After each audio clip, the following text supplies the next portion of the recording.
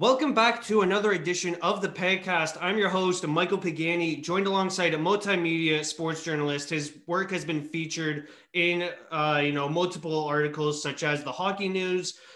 He's done some work for Leafs TV. Stephen Ellis. Stephen, welcome to the podcast. Thank you again for coming on. Yeah, thanks so much for having me on. So, with the World Juniors going on, has that brought, at least some normalcy to your life? I would say so. This is what we do every year for Christmas, always following this tournament. It's one of my all-time favorite hockey events, as it is for a lot of Canadians. And it's nice to be able to see the prospects. Like I follow these guys all year long, and this is kind of like the not the reward, but it's like this is like the payoff to see really where these prospects are. And it's a lot of fun. And it's nice that it's the chance to spend some time with family this year. You didn't know if that was going to be able to happen, and be able to do that. It's been really nice. And what were some of the crazy storylines that you have been following throughout this tournament? Because I know for me, I've been following the storyline of how Canada has only relied on one goaltender throughout this whole tournament.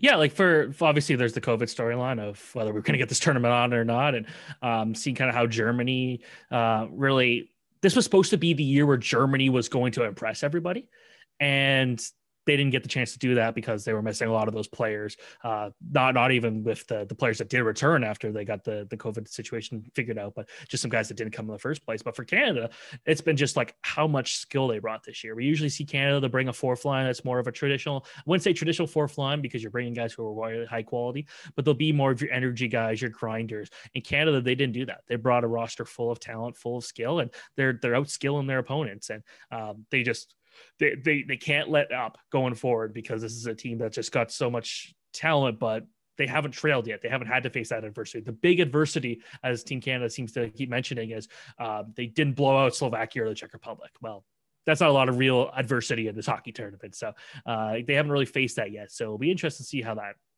occurs for them, I'd say. And I think it's also interesting to your point that they're doing this without Kirby Dach, who I thought was going to be really impressive since he had that 1 year of NHL experience under his belt. I was probably one of the only people that in like a initial roster previews actually said Kirby Dach would probably be there, just because I had a feeling Chicago would feel the value in him being there. And they did. Obviously, it didn't work out. He's going to miss what should be likely the entire NHL season, which what a shame for a guy so early in the development. That doesn't help. But I think that, Canada had the skill no matter what they could have done. And that gave some other guys an opportunity, like really helped Philip Tomasino, that would help Quinton Byfield, help guys like that who were deeper in the lineup, who are used to playing bigger roles, get another shot. So it was a loss for Canada, but I didn't think it was going to change their chances because I don't think Canada maybe expected to get him in the first place. And he was just a bonus if he was there. And again, this is where we are right now with Canada. And that really brought up the conversation of, if NHL teams should let their players go to these tournaments, because as we saw last year, Alexis Lafreniere and Barrett Hayton both got injured. Luckily, they both came back, and now we see Kirby Dach. And really, it's just injuries that happen with the sport. You know what I'm trying to say here? Yeah, it's obviously those injuries can happen anywhere. If Kirby Dach was getting to the rink and he tripped over the carpet and fell on his hand, like he could do a very similar injury that he had there. And obviously playing in a tournament where it's not for the team that employs you, that definitely will get some extra criticism for that. But I still think Chicago saw this and said, the positives are he hasn't played in a long time. He now has a chance to be a leader, potentially the best player in the entire tournament, come back with a gold and enter the season with all this momentum, all this energy, and see how it works. And that to me outweighs the negatives. Injuries could happen, but season-ending injuries don't typically happen at this tournament. And so it's a totally shame thing that happened for him, but it could have got hurt first day of camp, could have got hurt there. So I can't say that it was specifically because of the juniors. It was just an unfortunate incident that happened. Do you find it crazy at all just how quickly, these guys got prepared? Because some of their seasons, some of these guys haven't played since March. And, a name that comes to mind is Jamie Drysdale. And he hasn't played since March because of the OHL season getting shut down. And, that's being delayed. So, he really hasn't had that game action that, we're used to seeing these guys have before the World Juniors. Byfield was one where Early was kind of pointed out, like, it takes a while to get really going. But at the same time, these guys are on the ice still 5 times a week minimum. They're still having many scrimmages. There were definitely some guys playing games that were maybe a little shouldn't have been on the books type thing and more of a hidden type thing. So that's definitely something where yeah, like they were still getting some action. It was just that intense game action where something mattered they hadn't played. But these guys are some of the best players in the world. Look at the NHL. We saw how quickly they were to get back into the playoffs and produce really good hockey right away. And that's just because these guys are some of the best in the world for a reason, and they could do a great job of getting back. Now, if anyone is like a beer league player after months, they're probably really out of shape and can't keep up. But these guys are professional athletes, or in a lot of cases will be professional athletes one day. So I wasn't too surprised that they got together and performed as quickly as they did. How amazed were you when you did see the performance put on by the Austrian goaltender Sebastian Ranishitz against the United States? I wasn't sure who was going to be the Benjamin Kahns of this tournament, but we found it in Sebastian Ranishitz. I know a lot of people are saying, "Oh, this will put him on NHL teams' radars for the draft." It won't. Realistically, there was nothing with Gala, there was nothing with Benjamin Kahns, and they've just kind of gone on to just quiet careers ever since. But you needed one. Basically, you always get one goalie on one of these weaker teams that goes out there and shines, and that was him. Austria didn't do a good job defensively. I thought, like, yeah, they were definitely outmatched, but when one of your best defensemen is actually a forward, that doesn't help your chances either. Austria definitely, it was a tough tournament for him, but the goalie just performed out of his mind, and that could really help his performance. I played in a lot of hockey tournaments myself where we would get shelled 15-16 each game and then go win the championship when we go back home because of that experience of having to play against those higher competition. And maybe that helps him. He's got Bernard Stockberm, who's one of the best Austrian goalies on the Vienna Capitals as the starting goalie. So I don't think we're going to see him be able to take over, but this might be able to push him in his career, and that's really good for him. That put him on the map for all of Austria. And I think it's good that, these teams aren't getting relegated. So it'll be the same amount of teams, or the same teams, I should say, for the next tournament. And that's good because this experience is so invaluable to these players. And who knows just how good and how big of a jump we'll see from, Sebastian Ranishitz, or even if Marco Rossi does come back. Yeah, so I don't think Rossi will come. Well, Rossi is all 2001, I believe, so he can't come back. He was a late 2001, but otherwise, it's like Austria is not. It was kind of a tough one because like some of the best players the program has had in the last 15 years are now aged out, and Rossi and Benjamin Baumgartner the year before that. So it was tough for that, but Austria's got some guys that could really jump from that experience and take it. They've now got a goalie who played fantastic, who's going to be back in the same rank. He now knows how the North American angles work, which is important for a goalie. And I think that's going to be a huge bonus. They're just going to need kind of a lot of luck. And this is not a team that I think they're going to be relegated, but that opportunity to play here this year was a very unique opportunity that teams on the close to the relegation side of things usually don't have. So they got that experience and they don't have to worry about it, but they may be able to take it next year and do something with it. I don't think they will, but it was still an important experience for them. And I think that one thing that we're really missing out from this tournament, this crazy tournament, is just Christian Wohlwend. And, I'm sure that we could all use his interview right about now.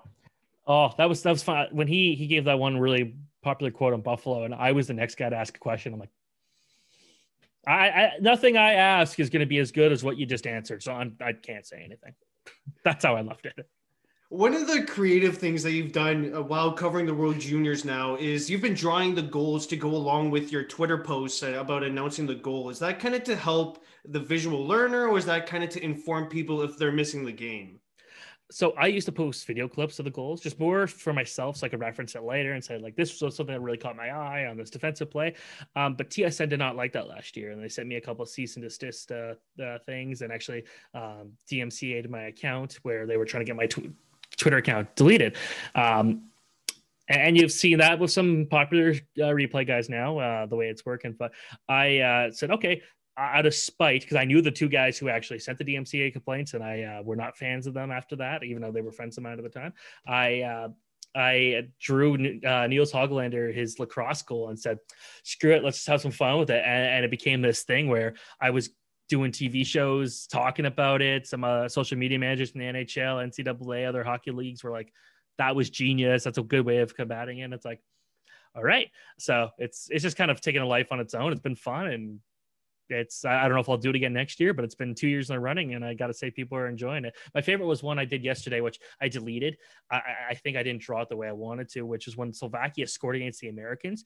It was a blast of a shot, and I put that in, but then I put a photo of the guy with an RPG, but it made it look like he was trying to blow up Spencer Knight. It's like, no, that's not what I meant. I was trying to get Spencer Knight to like duck down because it was such a hard shot. It was a joke, and people thought it was hilarious, but I'm like, okay, it could be taken the wrong way, so I deleted it. But it was I thought it was funny. It was my favorite one. Well, at least you're trying to have fun with this tournament, right? And 2020 was just such a miserable year for the majority of us, and at least that's one way of having fun with it. Yeah, it's something to make people smile. It's funny. It's got 1,000 other people that are putting the tweets out there, but like, at the same time, I question who's following. Like if you're I'm doing it there for kind of a comedic thing, but if you're following Twitter, following the game, and you're not watching, I don't know what you're doing. It's like if you're following the game, I'm surprised you're not watching it. So I think that everyone most would have seen it for the most part. So I'm just like, let's have a funny take on it. And again, it's taking a life on its own. It's fun, and I only save it for this tournament because it's just something different. Would you ever think about doing it for the Spengler Cup? There's just not enough of an audience here in Canada that cares. As much I absolutely love the Spengler Cup, and I was so disappointed we didn't get to do it this year. I don't think there's the same market for it. It's just unless it's like a huge hit, but at the same time, it's like it really works when people are watching the game. It really does, yeah. But I don't think it has the same lasting impact 2 hours later when a lot of these people are like waking up and just starting to follow the game or something. It's like, I don't think it would have the same impact. I tried for the NHL All-Star game, but it's just like, I didn't have as much fun with it. It seems like it fits its purpose where it is right now. And I just want to kind of leave it at that. Another complaint that's been going on with the current World Juniors is that teams are, blowing out. We're seeing the super teams blow out the lower competition, I guess I could say. Do you think that's just because of teams losing players to COVID, or why do you think that is? COVID definitely has an impact on that, but at the same time, we've seen in this tournament year after year, we'll get these blowouts. It happens, especially with the teams in the relegation round. We've seen the Americans absolutely just obliterate Kazakhstan when they were in Victoria and things like that. It happens in the tournament. There's definitely an argument to be made to cut to 8 teams. There's an argument to be made to put to 12 teams. There's an argument to rejig everything. It's not a perfect format right now, but I think it might be the best one we have. And just for the sake of it, I know one format that people are saying it's like, let's split the lower teams in one group and the higher teams in another group, which would be good in theory for competition side of things, but this is still a development tournament. And the one thing about that is Austria being at this tournament and playing USA and playing Russia, playing Sweden will have a bigger impact on the global game there than playing Slovakia or playing Switzerland or playing Germany. It doesn't have the same impact playing teams closer to your level. So it sucks from an enjoyment stand of things, but it just, at the same time, we need to be able to see actual tangible results. We see Switzerland, but they can never stay consistent. They have one great year and then they take 3 or 4 years off before they're good again. Slovakia truly hasn't really shown any improvement over the last 20 years. And hopefully some of their 2004 born players change that. But you really got to hope that you actually see some real changes. And I don't think also having a tournament in North America helps people in Austria with, if they're playing the 9:30 p.m. game here, what are they doing there? 4 or 5 p.m. or 4 or 5 a.m. over in Austria? Well, that's not going to get the casual viewers watching. And that's what you really need to grow the game there. And do you think that it would help with some exposure for having, these Austrian and Switzerland players? It definitely helps the scouts because the scouts can't go out there and easily watch these guys. Put players on their radar, or if they're on the radar, it gives them a chance to see what they could really do. And it definitely helps that. A good tournament for a second liner in Austria matters way more than an excellent tournament from a guy like Dylan Cousins, because we know what Dylan Cousins could do, but we don't necessarily know what a Senna Peters is going to do in comparison, or even Marco Kasper. So that being said, yeah, like I think there's definitely the exposure of those prospects is very important, but at the same time, people say like this is the most important part of their career for a lot of these players. But on the flip side, are we doing this tournament for competition, scouting, or a feel good thing? And we don't want it to be like, oh, like it's good that you're here. There has to actually be some value in the team being there. And I gotta say that Slavkovsky guy looks amazing from what I've seen. Yeah, I can't be the only one thinking that. Yeah, him and Simon Nemec are two of the really good guys on Slovakia, where they've shown what they could do. So Sarkowski, like, I didn't think he was going to play second line necessarily, but he looked really good there. As he continues to improve his game, he's going to be a really star prospect for the 2022 draft. 2022 is looking really good. Brad Lambert, Shane Wright, and Matt Savoy, just to name a few. And so it's really cool to see that. And Slovakia's got some guys. Let's just see what they could do with him, because every few years they get some really good prospects that just don't really work. Let's see if that finally changes.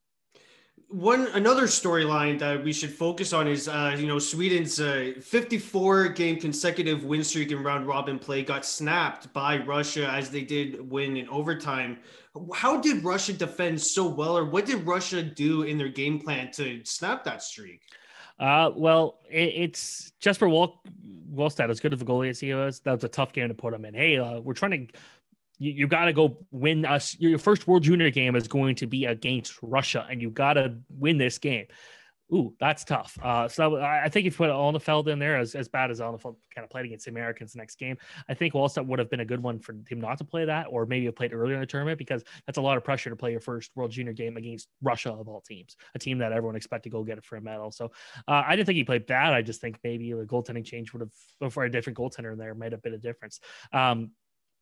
Sweden just, I saw how many times Alex Holtz hit the post. It was just like they had some bad luck.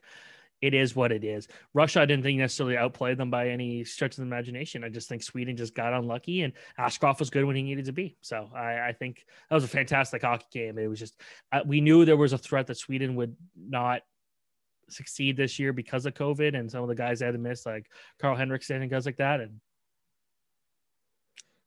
that's how it happened.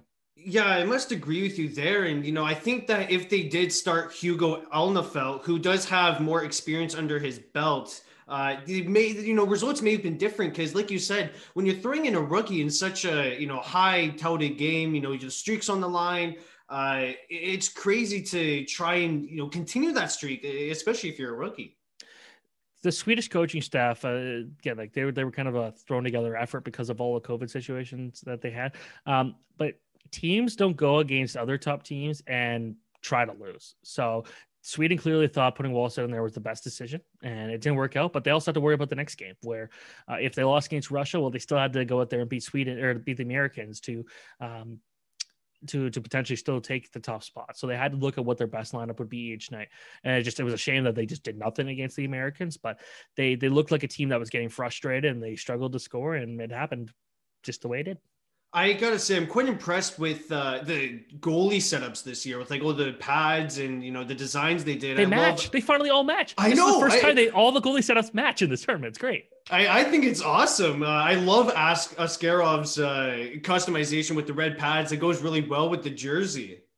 Yeah, it's well, I think both Russian goalies have the same exact helmet and pad setup. So the only way you can tell who's different is just because of the glove hand. But it's been nice to see that. It's one of the things I always liked about the juniors was because you would get a guy like Tuukka Rask wearing his Finnish green pads for Team Finland, which didn't match at all. But I kind of like that kind of combination. But it's nice that everyone's kind of followed with Team Canada and USA and even Sweden to a point of just like, let's actually like match our pads. Let's see how it works. And it works. Except Hugo Alnefelt with his neon yellow pads does not match the golden jerseys. I love them. I love bright colors, but not sure they match. One last note there on the Sweden streak. And, it's quite strange because they did win 54 straight round robin games, but they only have one gold medal to show for with, we all know Mika Zibanejad, potted that goal there to secure the gold medal. But do you think that we'll ever see another streak like that again? No, I think it's going to be very hard to see that. Sweden, as the tournament continues to get stronger and stronger, like when Sweden first started doing that, the competition overall of the tournament was not as strong as it is today. And so I think for that it's a good sign for the tournament. But there was a lot of games that I got really lucky along the way and had some nice bounces go their way. So I think it's going to be very tough to see that, but wow, that was fun. That was a lot of fun to see that. Speaking of the competition strength, I got to say, I'm quite impressed with how Finland has really built their program. They're becoming quite a modern dynasty, I must say. Yeah, that's a team where they never need to have the biggest star players, but they make it work. They do what they need to do. And I think that's something where you got to have teams like that, because at one point they weren't one of the stronger teams. They're a smaller country, as I like to mention every year in the broadcast, 5 million people, blah, blah, blah. But they kind of subscribe to these right ideologies and how they got to play. They all work as a group. And at every international tournament, when they've got a roster, we're like, it's just okay, they tend to surprise. I picked them to finish 5th place, and they can still come fourth and not make me look totally silly. But I don't know how you could complain about the group they got. It's clearly working, and they've got something that's really, really exciting there. So the Finns, they're going to be putting in a good effort against the Americans, but it's also really important to see how guys like Anton Lundell, Ville Heinola, and Topi Niemela play, because those are the most important players on that lineup. Speaking of, the World Juniors, which brings all the hype to the prospects, this 2021 NHL entry draft is going to be quite insane because of all the uncertainty. Does that kind of excite you a little bit? I feel bad for the prospects. The thing about this one is, like, the 2020 draft, we knew that was going to be one of the stronger drafts in a long time. So I wasn't too worried about that. The 2021 is a bit of a step down. And there's been a lot of those guys who haven't played, or those guys having to play outside their comfort zone.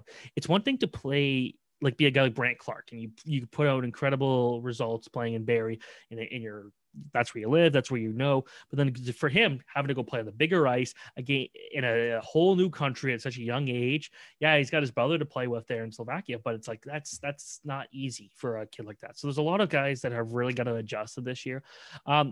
But I think what'll be exciting just to see where this group goes in 5 years. Again, I didn't think this was a stronger group than 2019, 2020, and 2022, 23. I like more. So there's still a lot of uncertainty. There's no clear number one prospect, and that's something we haven't had in a long time, since maybe 2017. And there is so much uncertainty that I think that will make this a fun draft. But I do feel bad for the prospects. They're not getting the full experience and everything they would hope for. Hopefully we get to be in the draft in June or July, whatever it is, and the players get to be there and they get to live it up like that. Like you mentioned, some players are going to have to, adjust to the different playing styles with them playing overseas on a loan from, their OHL or WHL, CHL clubs. What exactly is the future of junior hockey in Canada? Because right now in a shutdown, it's hard for the OHL to come back. And, the QMJHL has had to pause 3 times. The WHL had to pause or had to delay the start of their season. So heaven forbid I say that the CHL will never start up again. Maybe not this season, but in the future, of course, I think they will. It's definitely going to hurt a lot of these teams financially. And so that's why they want to get back as quick as possible. But it trickles down to all junior levels at that same point. But for major junior teams, it's tough. And you rely on the gate revenues and the sponsorships to make it work. You don't have the funding otherwise to really survive. So you want to come back. And it's a shame that a lot of these guys, like if Brandt Clarke all of a sudden makes the NHL next year, which I don't think he will, does that mean Barrie got 1 year out of one of the best prospects they've had since Aaron Ekblad? That would really be a shame. So it's really tough, but there's just not much you could do at this point. You just kind of got to go with what's happening. And I'm glad the OHL is not going to go ahead with right away and have the no contact. I think everyone kind of can agree that's not the way to go for a development side of things. But I think it's going to be, when they get it back, I think all 3 leagues, I think they're going to do it right because of how much time they've had to prepare for this. So you just got to hope so. And, with the news coming about the vaccines that are rolling out right now as we speak with 2021, that could be a huge year. I've heard that the MLB is waiting to start their season because they want to get their players vaccinated, and maybe, just maybe, the CHL can get their hands on a couple of those to, help jumpstart their season. Yeah, and that'd be a great thing to do. There's a lot of people involved and making it happen, but it's, as long as they can also just find the funding to make sure that the teams can operate without fans, then we'll be able to see them back on the ice. And you can't exactly just do the bubble situation a lot of people are suggesting. These are still teenagers. They still go to school. They still got to live a life like that. They can't just sacrifice everything to play it, unfortunately. So it's just not realistic. So a lot of hurdles for the junior level in particular. Getting into your story a bit here, who was your biggest influence to start sports journalism? I want to say, I'd love to say Bob McKenzie, and it's a guy who did specific because of what he did with the World Juniors. And seeing this guy, he tells great stories, and his chemistry with James Duthie is obviously very apparent. But you could tell he's very passionate about what he does, and he gets so much out of people and his story. So I'd say him for sure. And watching the World Juniors, how they produce it and how it was that, it definitely got me really interested in sports journalism. Did you happen to read his new book that he came out with? I have. What I like about his stories, it's just like it takes a look at the little people across the way and the ones that influence a lot of what he writes about, talks about, but the stories that just don't get a lot of attention. I think that's really cool. Like Bob McKenzie, he graduated from Ryerson University. You as well are a graduate from Ryerson University. Did you take the sport media program there? I got into the sports media program, but it was brand new. And at the time, this was before like Sportsnet and other entities really put a lot of money into it. So I was like, on the safe side, let's do the journalism because that's what I wanted to do since I was in elementary school and to be in that program. And again, and that was really cool. I remember my parents woke me up and said, Steven, you got into school. It's like, okay. And I went back to sleep. And that was the day, and it is what it is for that. But it was cool to be able to get there and just seeing all the people who went through through school and stuff like that. It was a lot of fun. What skills did you learn at Ryerson? How did you apply them to where you are today?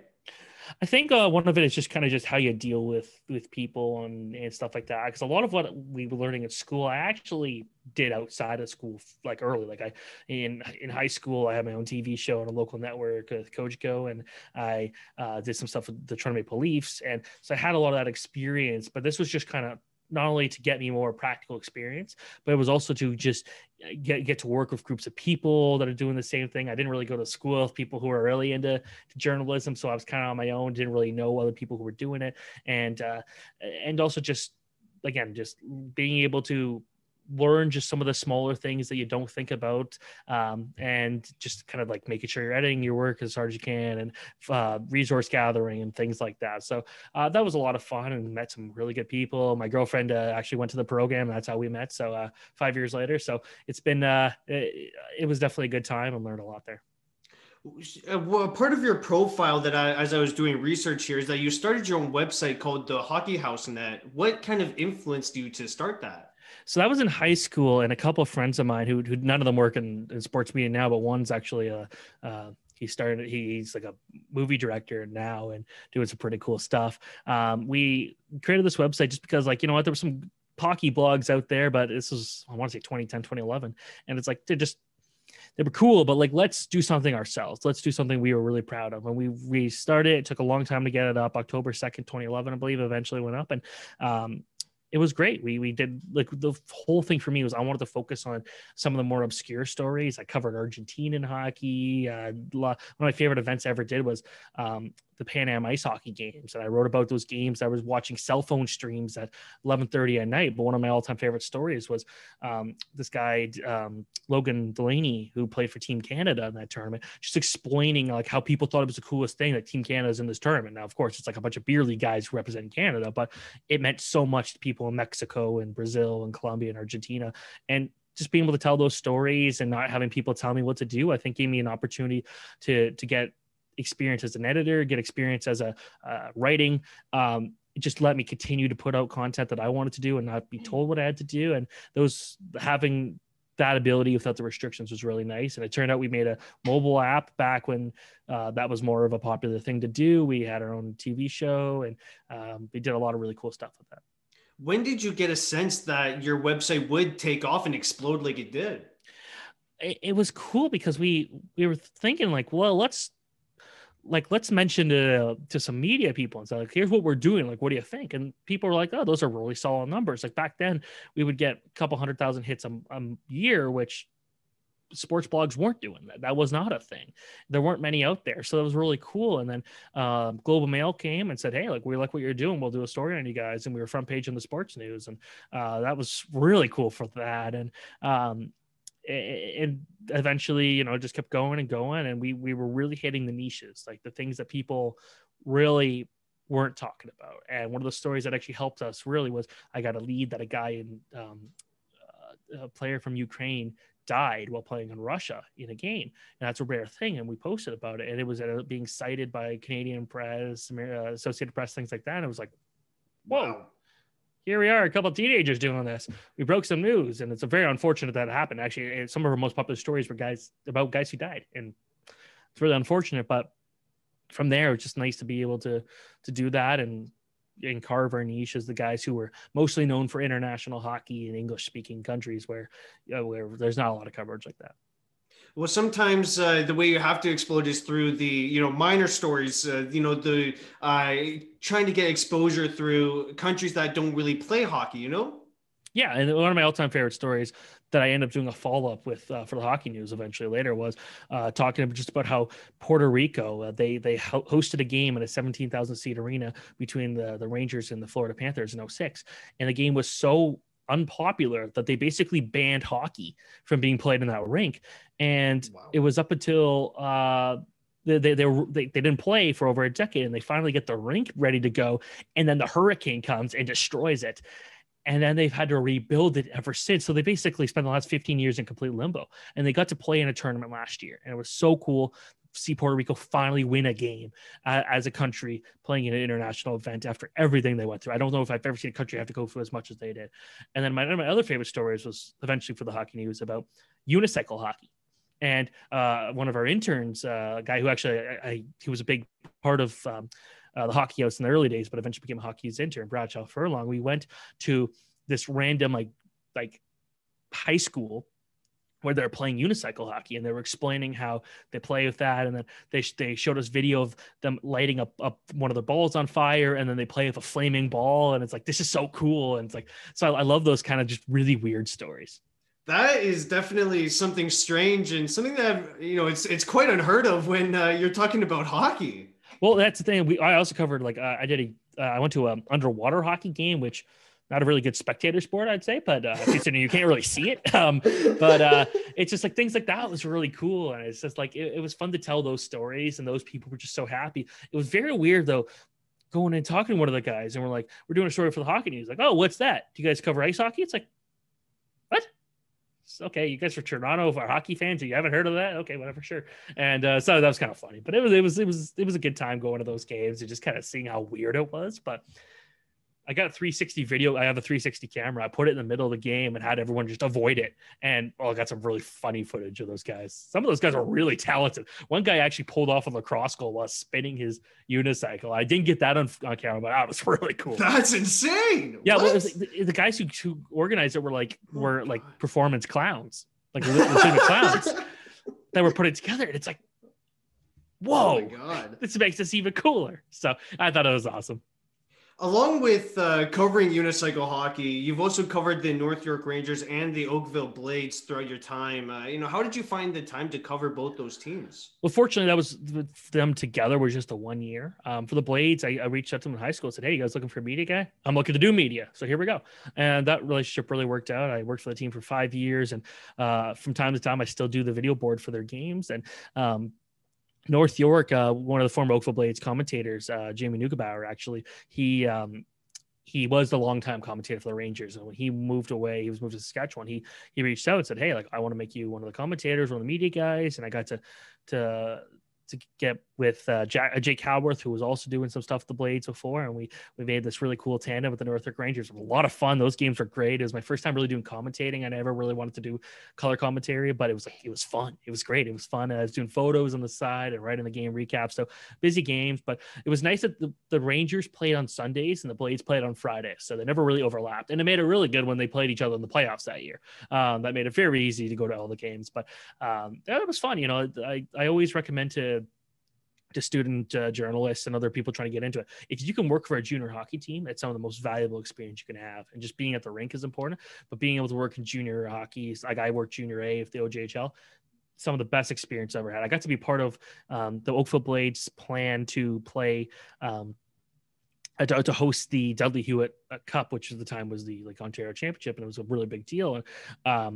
End up losing to Trenton that year, which was devastating. But just being a part of that and being trusted to be a part of that plan when I was still in high school was so cool. What was the big difference between the North York Rangers and the Oakville Blades, whether it was coaching philosophies or systems that were ran between those two teams? Well, for the Oakville, it was a very big work in progress, because the idea was they wanted to be able to they had kind of a 4-year plan where they would take the guys who who came through the system, the guys who were playing for Oakville Mohawk, Oakville Rangers, all the way to the Oakville Blades, and make it this step ladder where they weren't being like the other teams and just getting the highest quality players in the league. They were trying to develop, and it really worked. They won the championship a couple of years ago with a team that was, I want to say it was like 16 or 17 guys from Oakville, which is huge. The North York Rangers, it's not one of those teams like they're in North York, but it's not a huge hockey market. And we saw it in the fans. There was very few ever at the games, but it was still a very good hockey team, very good coaches, incredible coaching staff on both teams. North York Rangers, they run hockey schools of some of the coaches, and seen some of the guys play pro hockey and things like that. So it was really cool to see that. And that for the Blades, it was a very well-balanced effort. The Rangers we were going to smother you with our defense, and it worked. And the first year, or the only year I worked for the team before I moved to Calgary, they actually had their best season in franchise history, which dates back very, very long time. So that was really cool. And it must have been a conflict of interest when those two teams met up in the playoffs. It's weird because like for the Blades, I by the time I started working for the Rangers, my role was I kind of moved it away a little bit because I was still doing university and I was still doing two teams and still writing for other places. So I couldn't just do all that. But the Rangers was the one I think I was more involved in at that point. And for the Blades, it was still like doing the video board, still doing some of their media stuff, still social media. It made it very easy, except for the fact a few times on Oakville's Twitter account, I put photos of the Rangers because they got like almost the same jersey. So I just got confused. But eventually get that figured out. It was really cool being able to still do that. And but at the same time, like, you know, I worked different roles for both teams, so it kept it easy. Speaking on your time with the Oakville Blades, you know, they averaged the best attendance throughout your 5-year tenure. Does that, you know, feel rewarding at all? It definitely did. Like, obviously there was a lot of people, like the team itself made that happen, but it was really nice to be a part of the marketing team that helped make that happen. And we had one of the biggest social media presences in all of Junior A. And it was really cool to be a part of that and get that experience, because it's one thing where, you know, it's hard to really sell hockey in certain areas where there's a lot of competition or just maybe the market's just not there. But in Oakville, it's like we know what this market could be like. We know how passionate people are about hockey in Oakville. And so that was really cool to be able to do that. And the paint games are always a huge success. We raise a ton of money each year and some fantastic people on the marketing side of things that made it work. And my job was just to tell the story on social media, and the numbers prove that it worked. And I'm so thankful for that time there. Speaking of rewards, you know, you were credited full credentials to the World Cup of Hockey back in 2016. How impressed were you with Team North America at that tournament? Well, that was fun because I missed so much school. Like I missed like 2.5 weeks of school to be at those games, and my marks suffered for a bit, but I didn't care. North York was Team North America was fun. Like the World Cup of Hockey in 2004 is one of the things that got me into hockey. And cause like I'm only 24. So like I by then I was still pretty young, and it was really cool to see that tournament and to see it be there and get to see all the superstar players and the huge media presence. It was so much fun. And I could say that I got to cover the tournament that North America got to play. And hell, that was so much fun. I picked Team Europe because I knew everyone, like you had to pick 3 teams to cover. I picked Canada, Finland, and Europe. And I got to make sure I had a prime spot for all those games. But it was just like such a blast, so much fun. And getting to see some of those games. I Team India's coach actually was living in Toronto at the time, and I sat down with him, and the game I believe was against Sweden, but it's like some fun games, just getting to see in person. It's like so close, and to see that skill, like we'll never see something as special as that, because even if you're going and putting a team like that now, if you don't have Connor McDavid and Jack Eichel, it's not the same. You got to have those superstar players. And I'm not saying the young guys are bad now. If you get Cale Makar and Quinn Hughes playing together, oh man, that would be a blast. But I just don't think we'd have the same effect. And so with you covering Finland, you know, Sweden and Canada, or sorry if I got that wrong. It was Europe, Finland, and Canada. Europe, Finland, and Canada, sorry. Did you ever get a good perspective of the overtime between North America and Sweden? Yeah, I was up in the booth for the start of the game, and then I went down to ice level. Like I was like behind the glass for that overtime, and it felt like the fastest thing I've ever seen. Like I'm a racing guy. It felt like we were watching an F1 race right there. It was so much fun. I gotta say that has to be one of the best overtimes. You know, any hockey fan has really seen. I still say my favorite overtime. I can't remember what year, unfortunately, so it makes it hard to clarify, but there was a year where Canada and Davos had an incredible Spengler Cup 3-on-3 overtime. It was like the shots were like 8-7 or something. It was like, holy crap, this is amazing. That one I think gives it for me, but like we saw what the talented young guys could do. A team with Connor McDavid and Nathan McKinnon on it. Like, come on. Like, what a group. That was so much fun, and that the game was so great. And it's unfortunate they didn't go any farther, but I didn't also think they would either. I was shocked that Europe made it to the finals, but I'd say that was a fun tournament. Speaking of your time in high school, you worked on, segments prior to Maple Leafs home games on Leafs TV. Would you say that the Maple Leafs were your favorite team growing up? No. I think you can see it right there. Actually, I grew up a Canadiens fan. That's a chair from the Montreal Forum. My mom was a Habs fan. And my dad was a Leafs fan. I just followed my mom because she told me to. Made it easy. So it was kind of weird doing stuff with the Leafs. The story how it worked was I had a show on Cogeco, and my producer and I, we were actually going to cover our very first Leaf game, and we were at the time, and I think still the case, we were the youngest media members ever to cover a Leafs game. And we go on the train and we rush on at Oakville Station, which is very, very busy. And we can't find a spot. And one guy waves to us and we're like, don't know who you are, but we'll walk towards you because you have seats. And it turns out it was a Leafs TV producer who knew who we were from watching our show like the night before. Oh, wow. And said, hey, we want you to produce segments. And we did. And it was cool. And we did a mix of interviews of junior prospects and just kind of my co-host Brendan Saunders and Curtis Morrison. We did a little segment. It was a lot of fun. It was so much fun. We got to do some really cool stuff. And I think the Leafs for a couple of years couldn't beat the Montreal Canadiens. And we were part of the pregame for the last time the Leafs beat the Habs. And then it was like, not again for years afterwards, which is kind of funny. So those were good times. I love that group. And we did a lot of recording at like 6 or 7 in the morning, but we got the intro. We filmed the intro scene where we actually just emailed 16 Mile Sports Club, like, can we record at like 5 in the morning when you guys aren't giving us? Sure. Why not? We had an hour to do it. Filmed a really cool intro sequence that we still have, like some of the clips still impress me how we did it. And yeah, it was pretty fun. Well, I gotta say, I must agree with falling back on, the hockey mom side of things there, cheering for the Habs there. That's great.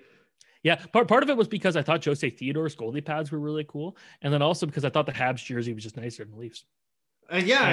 When I'm 6 or 7 years old, that was easy to persuade me.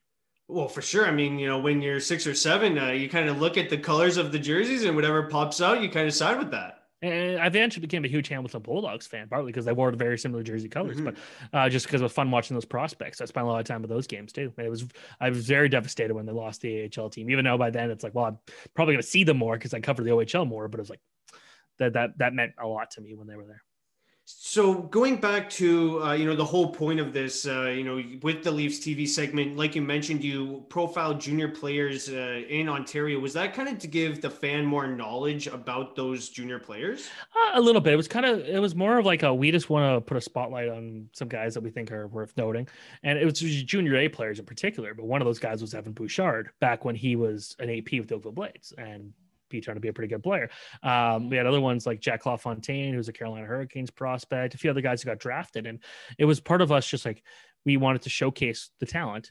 And it worked. And the Leafs liked it. It was just like a different thing to show. It's like, here's people in the Toronto area that are worth getting to know. And a lot of them got drafted. So, and a lot of them didn't. There was a lot of guys who went on to never play hockey again after that season. But for a lot of those guys, it was pretty cool.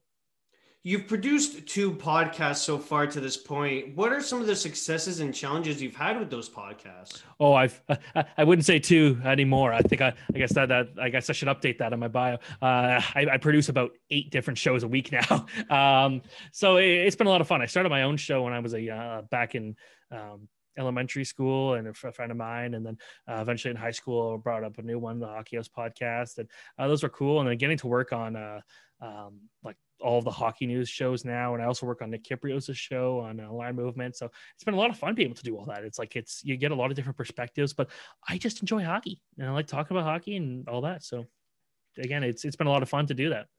And how do you make sure that content stays fresh? Because I know that when you're hosting 8 shows, or when you're a part of 8 shows, that, content can kind of stay dry. And, you want the fan or the viewer to, stay engaged and kind of get that fresh content. Well, yeah, like the good thing is a lot of the hosts that I get to work with are really good. Like Mike Keenan, like he's a legendary NHL coach, so he's got a lot of really good stories. I worked with Rick Vaive for a long time. He's had some good stuff about players he played with.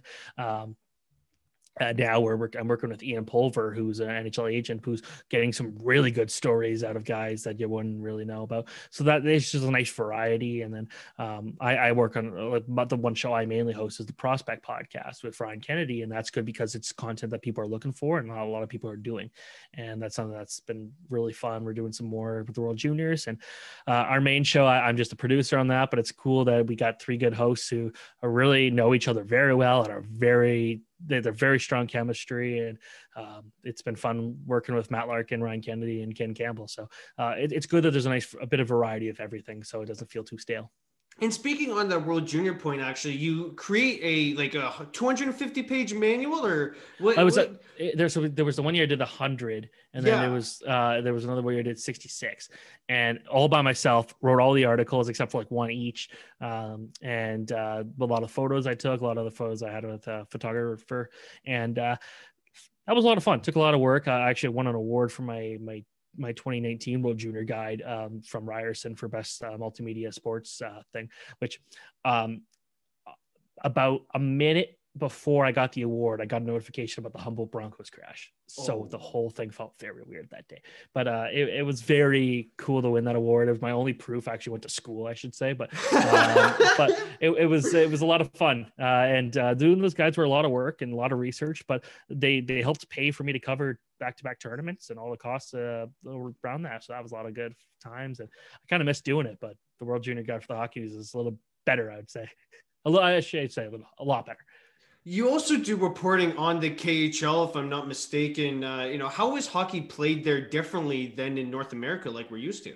Yeah, so I host the KHL report. I got a couple of really good guests and a couple of reporters out in the KHL to come out, and it's a lot different. Obviously, you got like some of the top players, the guys who couldn't make it over the NHL, but the quality of hockey is for the most part good. But a lot of the fun is the drama that goes on, whether it's players not getting paid, or this year it's Jokerit getting COVID every 30 seconds, and but also I like it from the prospect side of things. We get a chance to see some really good Russian prospects, and so it's different in terms of just the skill level's not as high, but it's still guys who are really passionate about a very skilled type of hockey. It's not necessarily super physical. It's a lot more skilled, but I like that. What can you say about what you've heard from, or what people told you about Yegor Chinakhov? Obviously, he surprised everyone on Sportsnet as I was watching the draft. Jarmo Kekalainen completely going off the board there. Yeah, I could say I didn't really know anything about him other than I remember him playing one Hlinka Gretzky game. I think it was that was my only recollection of him. But ever since, he's put on he had a very good run in the KHL, kind of cooled down for a little bit, but then he started picking back up. We saw him play a fantastic Karjala Cup. He got hurt in the World Junior, so we haven't seen him. But he's someone where people are saying when he's got the puck, he'll do something with it, and it's usually very positive. So a lot of really good feedback on the guy. I don't think he was a first round pick, and I don't think that's changed from what I've seen from him, but I still think that, Columbus wanted him and they got the guy. So they know better than I would. I'll say that. Speaking on your time with the Hockey News, how have they helped you hone your craft of journalism? Well, getting to work with some incredible editors, and if they're listening right now, you guys are all going to make fun of me, but Brian Costello, I think, is one of the most outstanding editors I've ever had a chance to work with. He will criticize everything you do, but it makes you better. And my favorite phrase he has is the economy of words. It's like, okay, here's a sentence. Can you cut out 5 words from it? Here's a challenge. If you can't, fine. If you can, better. And I think that's really cool. Just making the most of what you have. Ed Frazier has been one who's given me so much help ever since I was an intern there. And obviously the writers are fantastic. We got great leadership from Jason Kay. So it's a great group. We're a small group. When we're in the office, which hasn't been in a long time, it's so good to be there. It feels like the only place I've ever really wanted to go on a daily basis and be there, because it's just so much fun. And obviously, we're trying to get back into that office environment, right? Hopefully in the near future, because I just bet that environment with the Hockey News is something that's, you can't ever replicate. I think I'm running into I should say midlife crisis. I don't want to live until I'm 40, but I want to live a lot longer than that. But since I've gotten like this off time, I've like redone my entire computer setup. In the last like week, I've bought a 32-inch monitor, and I just bought another one this morning, 27-inch. I've got too much equipment now, better mic stuff. I think I need to get back in the office and go back to being not totally insane. But I miss that, being able to be with the people and go to the rinks. And it's one thing to talk over Zoom. It's one thing to be with the people. And that's the thing I really miss. It's a great group of people. I love being with them. And again, it's everyone from the marketing people to the editors to the writers to the graphics people. It's a fun time. And you actually interned with the Hockey News before accepting their job as a full-time position there. Did you get a sense that they would eventually take you on again after you interned? No, not at all. I thought it was over, and it was really nice to be able to see those guys, but I tried to make the biggest impact I could. I was the only intern at the time. Usually there's 2 or 3. And I'd also very recommend, if you're in university, for anyone listening, the Hockey News has a great internship program. It was some absolute blast of time, especially when you get to go be in the office. I help out with people on the video side of things. If you're not doing video, you get to learn it type thing. And but it was really cool. We got to see, I got to meet a lot of cool people through it, and I got to get some really good experiences. And I try to keep a contact with the guys. It's like, hey, here's me. And I also was always in rinks. I try to be in rinks as much as possible. So I saw Ryan Kennedy quite a bit. I saw Ken Campbell a few times, and it was nice to be able to kind of connect to those guys. And then when I knew they had a job opening, and I'm like, you guys already know me. I could do this. Plus, here's 3 other things that I didn't get to show you that I could do. And then it worked out very well. And I was told it was a really big list of candidates, and I'm very fortunate to be able to do what I'm doing, get to cover the sport I love for a company I always wanted to be a part of. And I should mention that internship was back in 2017. And, also one of your other things that you did in 2017 was you did a 5-hour free agency podcast for the Hockey House. Now, unfortunately, 2017 free agency wasn't all that we hoped. I think the Karl Alzner signing really stole the headlines. But how much of your day was spent refreshing Darren Dreger, Pierre LeBrun, Elliot Friedman's, Twitter page? Well, see, the good thing is we did it like 3 years in a row, so we got really good at it. But the thing was we made sure we had guests every half hour. Okay. And being able to do that really helps keep it fresh, and we get them to react to the signings. And it was a couple of times we got like a Nashville guy, and then he'd get off, and then Nashville would sign a player like 2 minutes later. So kind of that happened when you were on the show. But that happened a few times, but it was good. And we had like a 3 or 4 computer setup. The 2017 version, it started because we recorded these outside. It's like, it's nice day. Let's be outside. Well, it wasn't a nice day around like 2 or 3 p.m. and it bucketed rain, and we didn't stop. We continued doing this whole thing. I think if you watch the live stream, you could still see like us just like putting like towels, and we were hiding underneath towels doing the show while we still had guests on, pouring rain. We had a gazebo ahead of us, but it didn't really work. And it was just a blast. It was so much fun, but it was just like, we were just getting drenched, and we're like, well, we got so much camera and video and computer equipment out here. It's like, this is scary. And it's like, we can't stop now. Got to power through it. It was too much fun. And we got a couple hundred people who watched. So like that for us at the time, that was pretty cool. How have you been impacted by this pandemic, whether it is your sports journalism or just your personal life? I could say I've really enjoyed, like I could say I've enjoyed parts of it. Like I lost my job for a little bit where they let some people go from the Hockey News, and I got to come back, and it felt like I never left. It was really that great of a kind of a transition, but I've been able to do a lot of extra free stuff. Like, I knew that there'd be an opportunity once things started to get back to normal. Obviously, we haven't got back to normal yet, but their opportunities did come, and got a new opportunity with Line Movement. That's been a lot of fun. I did a lot of sim racing. I got to race against I raced in like a championship against some real high profile race car drivers, some NASCAR champions, IndyCar champions, F1 drivers. Like, it's so cool being able to do that. And I've got a spotter who helps. I got sponsors who are paying for this. We got a couple of huge races coming up, including one where the broadcasters are all NASCAR on Fox guys. So it's going to be really cool seeing all that. So I got to do that. It's obviously, like, I moved downtown to Toronto last November and was excited to be a 2-minute walk away from Scotiabank Arena, and I didn't get to really utilize that all too much before the pandemic began. But it's been, I couldn't ask for anything more. It's been so much fun. Did it ever give off the game day vibe? Because obviously the NHL held their bubble in Toronto, and like you said, you're 2 minutes away from the ACC, Oh, Scotiabank, I whatever didn't you get to want to go. call I it. didn't get to go for those games, which hurt. Like that's like I could see the players walk in the building, and I couldn't go. Oh, that's heartbreaking because it's like It's it's right there in front of you. It's just like no, I saw want I saw Ovechkin walking down the street. It's like I want to be there, and it's like I couldn't. I could see it from my apartment. It was funny watching. Like I would see drones flying around for like the NBC broadcast. I'm like I never saw the drone. Like I didn't expect to see a drone as I'm getting ready to wake up in the morning, and there's a drone whizzing by my window. I was like, whoa. That's cool. Why? And then a look later, it's like, oh, yeah, that was on the NBC broadcast. Okay. And so it's like, there was some cool aspects of it, but it kind of just sucked not being able to go to the games. And we're hoping they'll be able to go to the Leafs games when they happen again, because I don't know if I'm going to get sick of Toronto versus Montreal, Toronto versus Ottawa. I think it's going to be a lot of fun watching those games 3,000 times this year. Well, I agree. And, from today, actually, BC became the second province to, allow the NHL to play games. We're still waiting on Ontario, Quebec, and not Manitoba. Are we maybe on Manitoba? We probably are. I don't know. All I know is that, Ontario and Quebec haven't approved yet, although BC and Alberta has. Yeah. So it's going to be nice that we're going to hopefully get everything kind of going as planned. But again, so much can change at any given moment. 10 days. We got 10 days to the NHL season. I'm excited, man. This North Division is, kind of like the 80s. I think that's what everyone's, calling this season, because we're not calling them conferences anymore. We're calling them divisions. And, I agree. It's hopefully we get that 80s intensity that we're looking for here. Like it's going to be physical with these guys playing over and over and over and over and over and over and over and over and over again.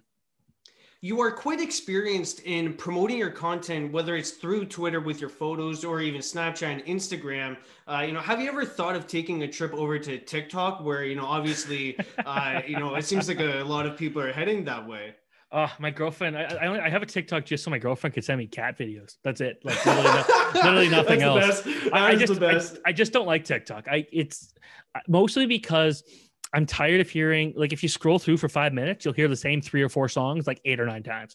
And that just drives me insane. And it's like so much of it is so uncreative. If they're good, I'll find them on Twitter the next day. That's with me. So it's all reposting. It's all people reposting the good stuff. People repost them. Fine. I'll live with that. But the cat videos are good. My girlfriend's got a couple cats and we love cats. And it's like, it's fun to be able to see some stuff. She's got her own for her cat that we never really did anything with. But I TikTok's not my thing. I hate Instagram more than anything, but I have it just because it's a way to promote things. I can't stand Instagram. I don't care to look at people's photos.